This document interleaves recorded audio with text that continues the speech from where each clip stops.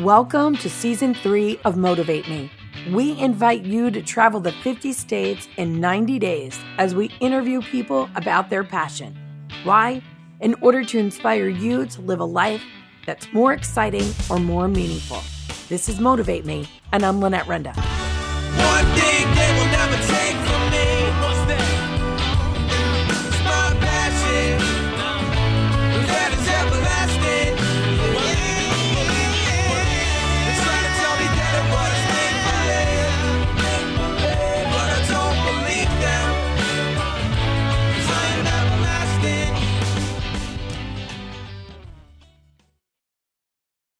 Ladies and gentlemen, I am lucky enough today to be at a backyard barbecue in Washington State on my 50-state tour with my crew, visiting an old friend of mine who we realized we've known each other for 30 years.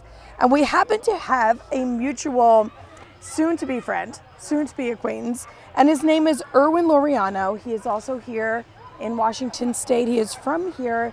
And you know what, Erwin, you have a very interesting passion while still having a full-time job that I think my listeners will really get a lot out of. So can you tell us what exactly is Young Life? I know that is what your passion is.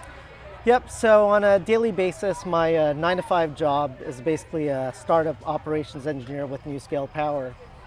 What I do really love doing outside of work is I'm involved with a ministry called Young Life, as you mentioned, and it's a Christian outreach ministry that ministers to high school kids, middle school kids, and also college kids. So currently I'm in Corvallis, Oregon, and I'm with the Young Life team there for Oregon State University, so go Beavers.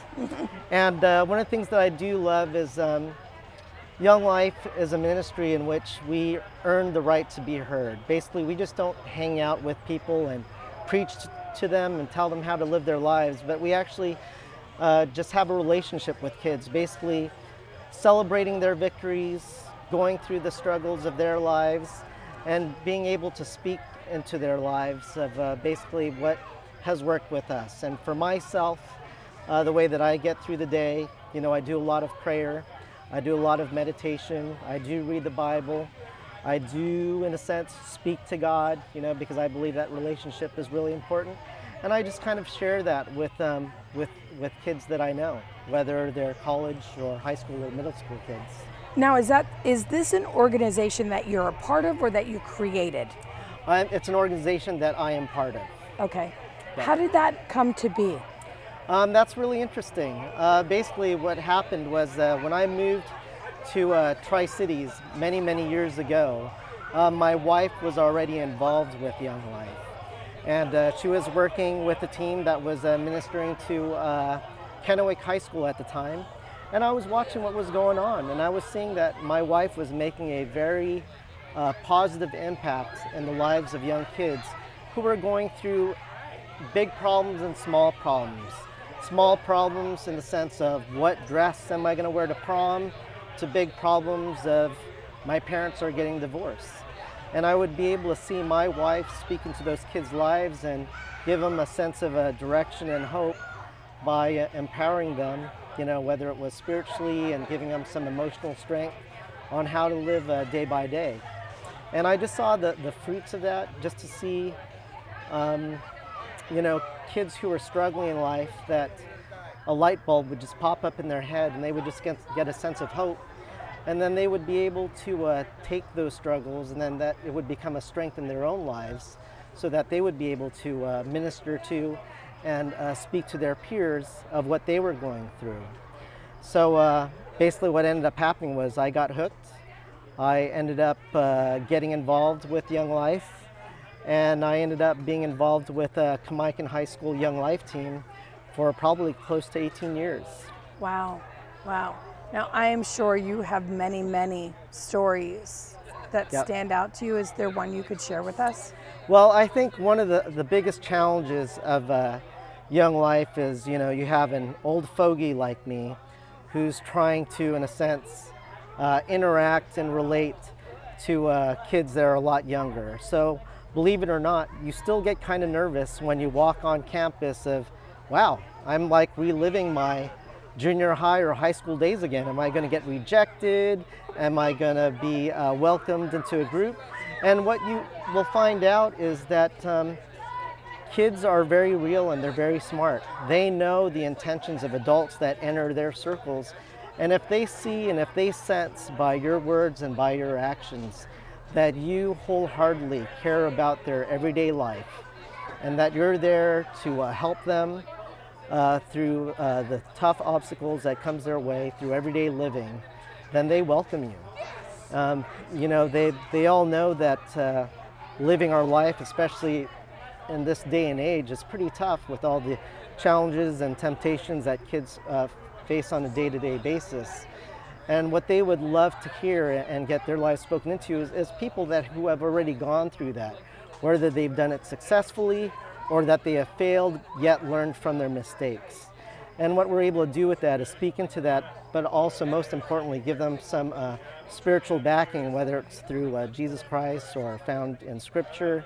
Those are things that we kind of keep in the background as well to ground some of the counseling that we share with kids. So is there one young person that stands out in your memory from all of your experience?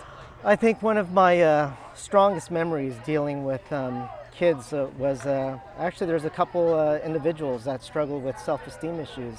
It is amazing that through my years of young life, how many kids that I have known that have struggled with of how they view their physical body, and they end up with eating disorders. And these are beautiful people.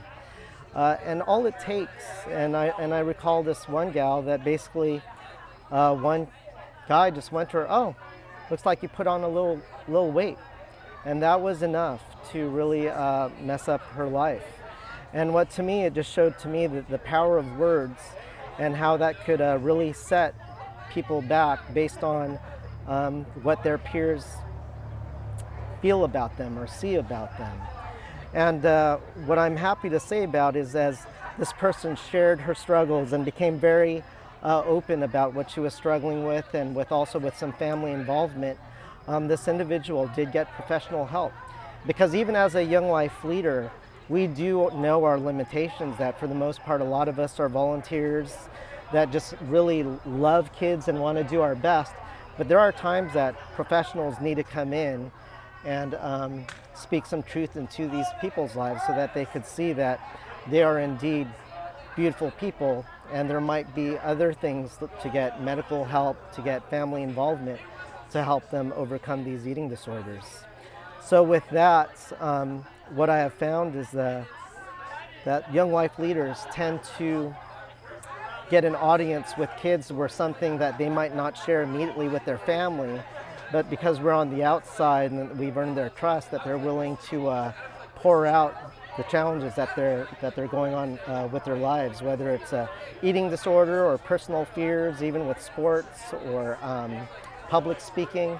You know, those are things that they just share with us, and we're able to help them along in life. Now I know that you have a time-consuming full-time job. Yeah. Because I also know I have listeners who are like, you know, I would like to reach out and do this, but I don't have the time. Right. So how do you deal with that?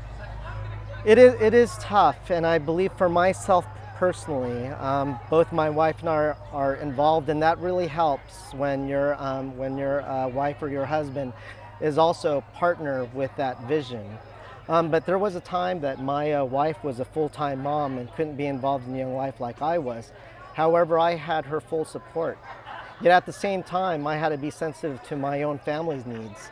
Because you have children. Yeah, I have a 15, 13, and 10-year-old. And my kids, my boys would quite tell me like, "Hey Dad, you know, we'd like some of your time." And if I was being daft and I wasn't paying attention, there are times that I would miss out on my own kids because I'm almost pouring out too much on them and neglecting on my own. So it is a balancing act. However, what has happened is my kids have also grown up in young life, and that they have seen the power of young life affecting positively people's lives, and they're on board. As a matter of fact, what I am now get to see now is that young life leaders, because now I work with college, we decided to stay out of middle school and high school. Now I get to see young life leaders ministering to my own kids, where they call me up and say, hey, Erwin, we would like to pick up your son and meet him for coffee. Hey, go ahead, have at it. Because I know there are things that, because we're parents, that they might openly confide with them, like, Dad is being a jerk. How can I help? Can you help me with this? Or that's a hard thing to do as a parent. It is. It's a very vulnerable place to be. And I trust the team that I'm surrounded in, that I know that if they were to minister to my kids, that they would be looking out not only for his best interest, but also for the best interest of my family. So what do you think that you've learned about yourself? What I've learned about myself is that, there's 24 hours in a day. And for myself, I would like to use as much as my waking moment impacting other people's lives. It's very easy to zone out and watch TV or just zone out. And don't get me wrong, I do all those. You could catch me on Facebook forever. However, I believe there is enough time in the day that all it takes is maybe one coffee date a week to mentor or minister with a young man, a young woman that is welcoming that friendship. And it sounds like that really fills you up. It does. It's amazing how when you do things like that, it impacts you and it does more for you than them sometimes. I am a firm believer of it's better to give than to receive. And so one of the things that I always just reflect upon is that what is the legacy that I'll leave behind? If heaven forbid, if I was to pass and go on from my living life today, I don't want to just be recognized as a good startup operations engineer. I want to be known as a good father, a good husband, a good mentor, a good pal, a good buddy, a guy that helped me out in this. And that's what really fulfills me, is because I know I was created for this.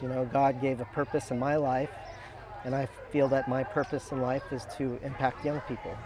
So, for my audience then, because my job is to try to get people to listen to the experiences of my guests and act. I'm all about envision what your life would be like if you did this as a passion, explore how you can do it, and then execute a plan, like what is the first step? So what advice do you have on that front?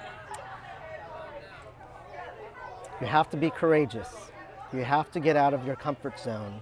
Because let's be quite frank, that if we just stayed and did business as normal, we would probably, especially myself, would be a couch potato putting 10 hours on an Xbox game. So many people are doing that though. Yeah. So many people are opting couch potato. Right.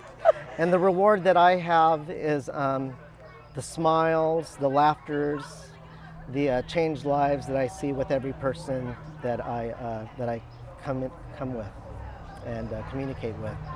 So your final thought for everybody, Erwin, you have to motivate them to get off that couch. My final thought is you just need to go out there.